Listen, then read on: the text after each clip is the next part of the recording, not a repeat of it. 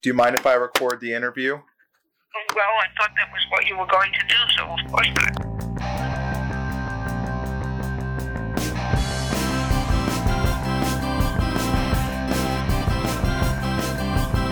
Hello. August here from the LGBTQ History Project and the host of the QueerCore Podcast.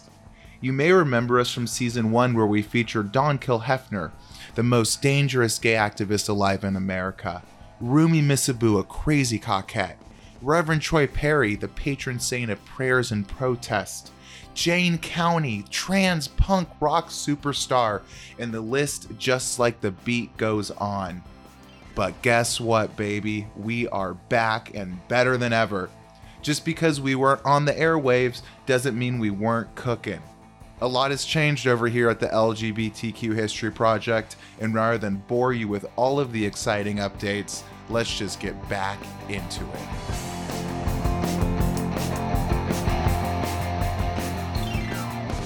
And who do we have first on our 2K23 season revamp? Martha Shelley, the co-founder of the Gay Liberation Front and the mother of gay liberation. We over here at the LGBTQ History Project believe that without Martha Shelley, LGBTQ civil rights would not have been realized in the capacity that they are today. She's been involved in the movement since she became aware of what is actually happening. This episode is all about someone who said no, and wrote a new rule book along the way. She's a pioneer, and her story serves as a roadmap. This first audio clip is from a Zoom webinar I did with Martha Shelley and other members of the Gay Liberation Front in New York City and Los Angeles. I've been, marching against the Vietnam War since 1963 and, was involved in stuff like that. The other thing is that we did have a march prior to that 1970 Christopher Street Liberation Day March, and that was one that I organized. It was 400 people, and it happened exactly 1 month after Stonewall. Now let's go back into the archive. Here is Martha from an interview I did with her on my handy-dandy 10-year-old audio recorder. I hit record and she was on speakerphone. Assimilation, you may ask? I was, at age 23, I joined the Daughters of Bilitis. It was an assimilationist group. And I joined because I wanted to meet other women like myself, and I was useless in the bars. I couldn't connect with people. I didn't dress right. When I got to Daughters of Bilitis, I started to connect with other lesbians because I can talk. That's, the one talent that I do have, the ability to talk in public, to write, and so on. And I was able to connect with women that way. You can't do that in bars. It's noisy and so on. I had also been politicized, so I was not an assimilationist. I had been, since I was, 19, marching against the war in Vietnam. I had been very moved by the civil rights movement, and I had a post at my job before Gay Liberation Front. I had a big poster of Martin Luther King over my desk. So I was quite radical. I wasn't looking at the Daughters of Bilitis as a way of assimilating. It was, what the group was about. But the minute we had the Stonewall Riot, it was a chance to say, yes, we can form a gay organization that's as radical as the Black Panthers or any other non-assimilationist group. We wanted to overthrow the current system, not to assimilate into it. People like me who were in Daughters of Bilitis or Mattachine were kind of restless. We were looking for a chance like this. Martha joined the Daughters of Bilitis in November of 1967. At that time, homosexuality was illegal and psychopathological.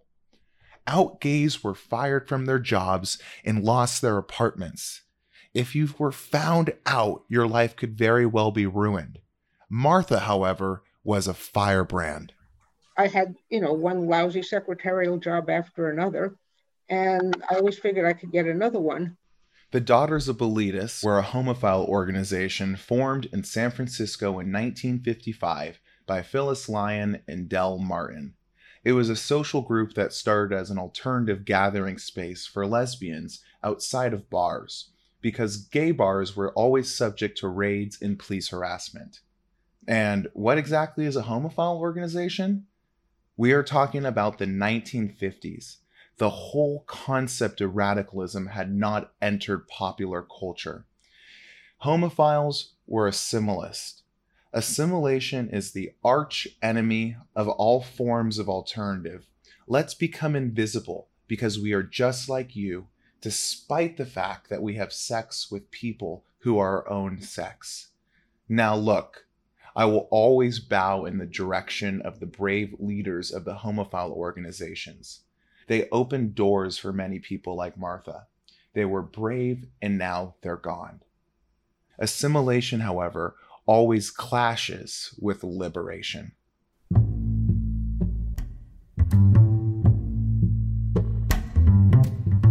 I was sort of bored with the Daughters of Bilitis. We would have these meetings, and there would be a lesbian couple from New Jersey who would show up and tell us how to make our lesbian marriage work, as if all of us, all we wanted was a little house in the suburbs with a white picket fence.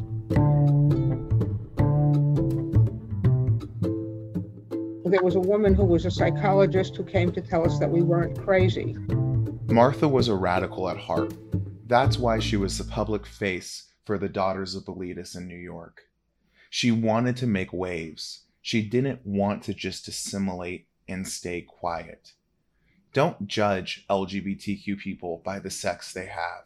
They exist for a reason.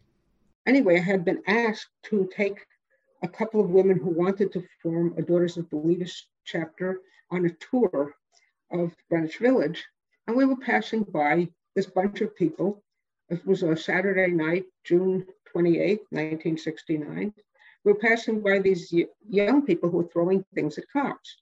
And I thought, oh, well, another anti-war riot, because I'd been in a number of them and wasn't about to take my tourist friends, into that. So I walked on by, and I had no idea that the place we were passing was called the Stonewall Inn. Monday morning, I learned what it was. And I immediately called Jean Powers, who was running Daughters of Bilitis, and I said, we got to have a protest march. Well, she was in the closet because of her computer job. And she said, call Dick Leitch, the head of Mattachine Society, and if they agree, we'll sponsor it together. So I called him. He said, come to a big meeting. It was Thursday night after the Stonewall Riots. When she showed up at the meeting, there were about 400 men, Madeline Cervantes, the one woman member of the Mattachine Society, the male homophile organization, and Martha. She proposed a march, and everyone jumped at the idea. Hands were raised all around. Well, a bunch of us met the following Saturday, which again, 1 week after the Stonewall, and the idea was to plan the march. In our little planning committee, we were all, half drunk on beer. It was a hot July afternoon. And somebody said, Gay Liberation Front. That's it. We're the Gay Liberation Front. And that's what we became.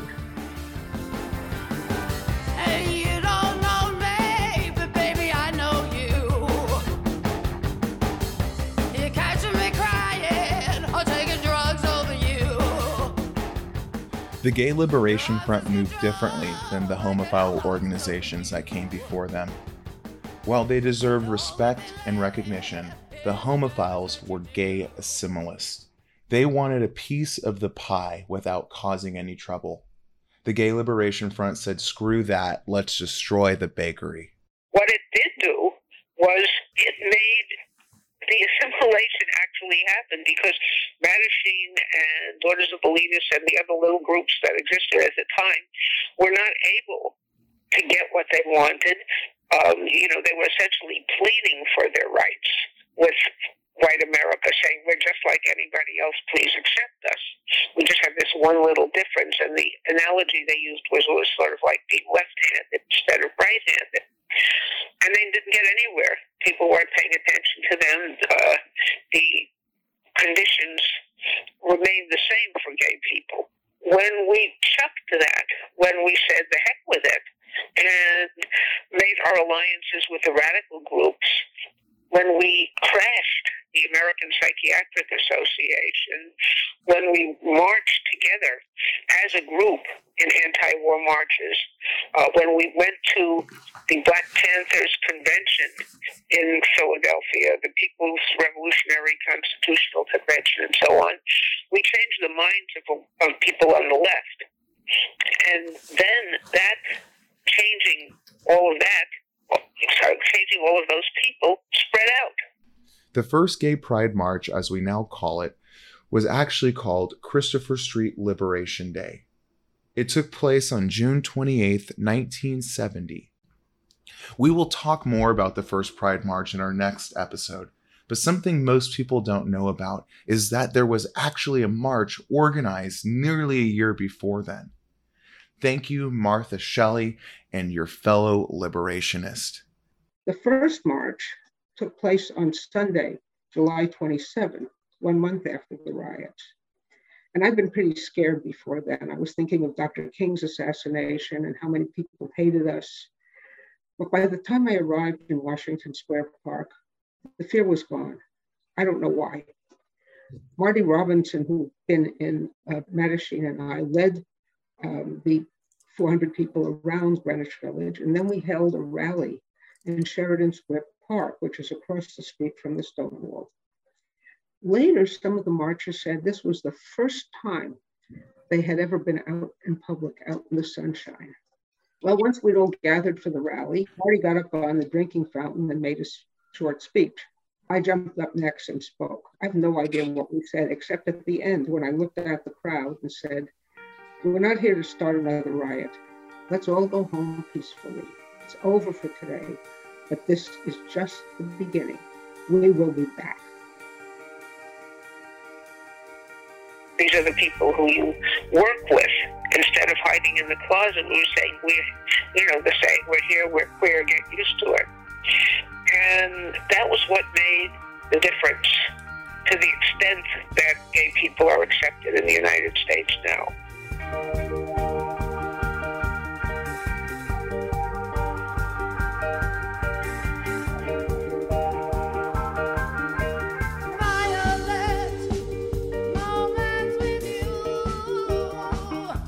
The Gay Liberation Front was intersectionality all in itself. Black, white, men, women, what we now call trans, nearly anyone could and would be represented. They started their meetings by saying sisters and brothers. Just think about that. To understand oppression, we need to understand its many causes and our oppressor's net goal. The Gay Liberation Front recognized women as double oppressed. They understood the need to work with groups like the Black Panthers and the Young Lords. They organized with both. We reached out to the Panthers. We reached out to the Young Lords, which was the Puerto Rican Liberation Group in New York.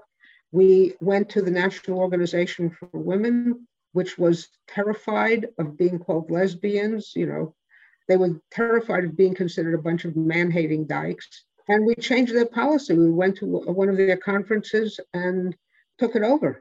And also there were people around the country who were hearing about what we were doing, and they formed GLF chapters all over the country. We were aware of what was going on in Vietnam. We were aware of the civil rights movement. We'd grown up with that. And we couldn't not think about the connectivity of all of the struggles in this country and around the world. Martha and her fellow revolutionaries were coming in hot, and they were pissed.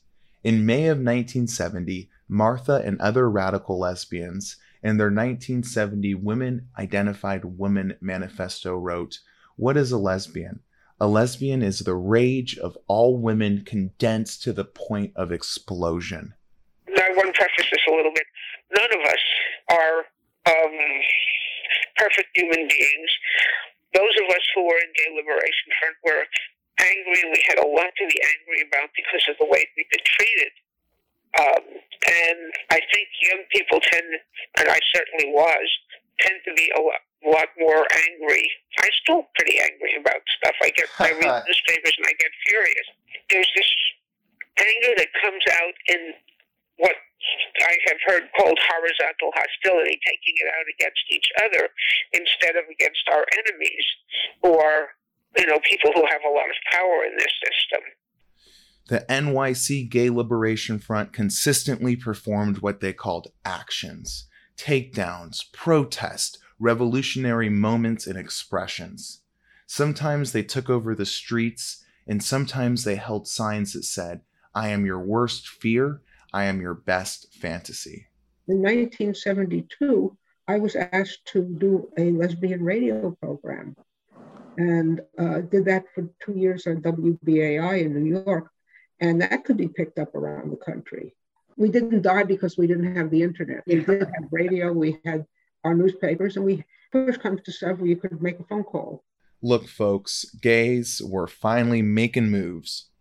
The Gay Liberation Front famously protested the Village Voice newspaper, the Catholic Church, mafia-controlled bars, etc., etc.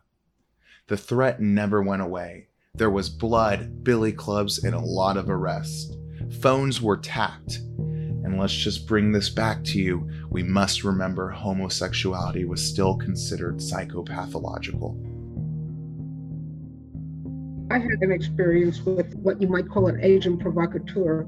In addition to work on Come Out, I also worked on Rat newspaper when it was taken over by women. And different groups of women, I was, I guess, the gay person, the people representing different, very radical factions within the women's movement.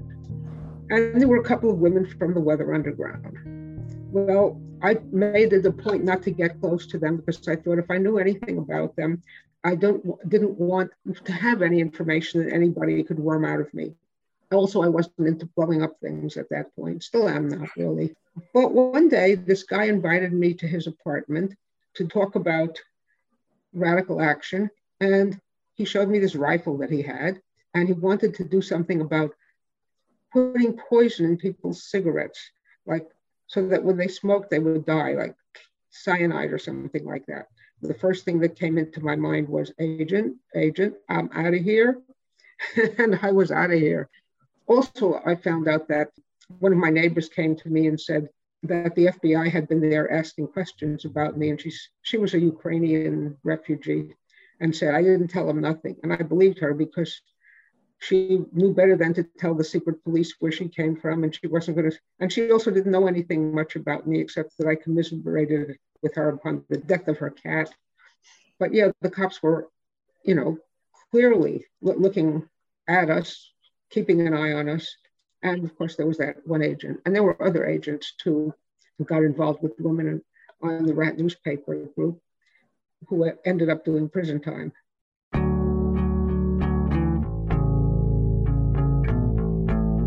When I reflect on the lives of these pioneers like Martha Shelley, I think they are invincible. They seem so strong, so determined, and so unwavering from who they were at their cores over 50 years ago. It's impossible for them to shake their roots. On my mother's side, yes. My mother was an illegal immigrant. My father's family immigrated in 1910 from Russia, and then there wasn't an immigration quota, and my father was born in Brooklyn. My mother's family went to, when they left, it was 1921, they left Poland, and they went to Havana, because there was an immigration quota, and they lived in great poverty in Havana.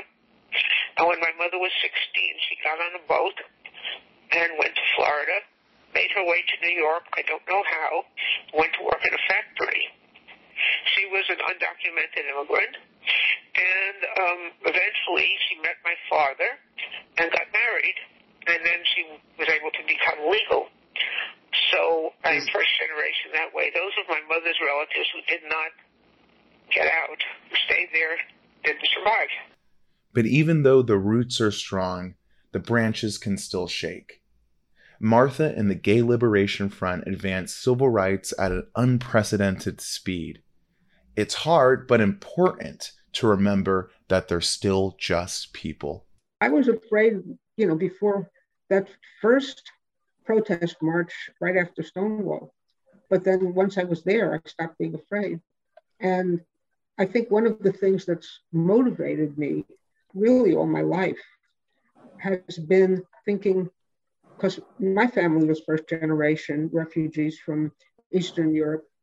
I mean, my mother escaped before the Holocaust. And I always thought, what if I had been born in Germany and been German, not Jewish? Would I have had if I'd been Jewish, I wouldn't have had much choice, fight or die, fight and die, whatever. But if I'd been German and I had the choice, would I have had the courage to stand up against the regime? And that's motivated me all my life. Can I live up to that? I have come to terms that a lot of my work documenting the lives and legacies of these LGBTQ activists has been for my personal development. Throughout the 3,000 recordings I have, it seems like I am looking for myself. A tape of 13-year-old me interviewing someone versus now. Not much has changed except my voice is just a little deeper, and the fact that many of my interviewees have died. An interviewer asks the questions that they want to know the answers to. I hold on to these pioneers' words and memories and take their lessons with me. I would say that the one bit of advice I could give to young people is, if you're afraid, do the right thing anyway. That first march that I organized with 400 people, I was scared. I was afraid I might get shot. I had been in Harlem when Martin Luther King got killed, and I didn't know. Well, I did it anyway. And we can win stuff, we can lose stuff. I think about Greta Thunberg and what she's done as a young person. It doesn't mean that you're going to win, but if you try, you might win, you might lose. But for sure, if you don't try, you will lose. And there is your lesson, folks. It's wrapped up in a bow. And this is also a wrap of our first episode of Season 2, Martha Shelley, the Mother of Gay Liberation. A call out to the world. Do you believe that LGBTQ survival is being impacted by assimilation and horrible politicians? Do you think we can use the knowledge of yesterday to be prepared for tomorrow? We need your help. The LGBTQ History Project's archive spans thousands of recorded phone calls and conversations. We are a low-funded, 100% grassroots 501c3 nonprofit.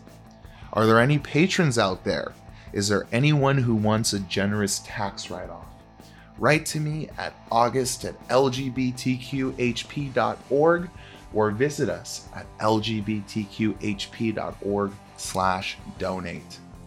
We can give you producer credits, and I'll even send you some never-before-heard tapes from my archive. Oh yes, Instagram. We are at the LGBTQ History Project.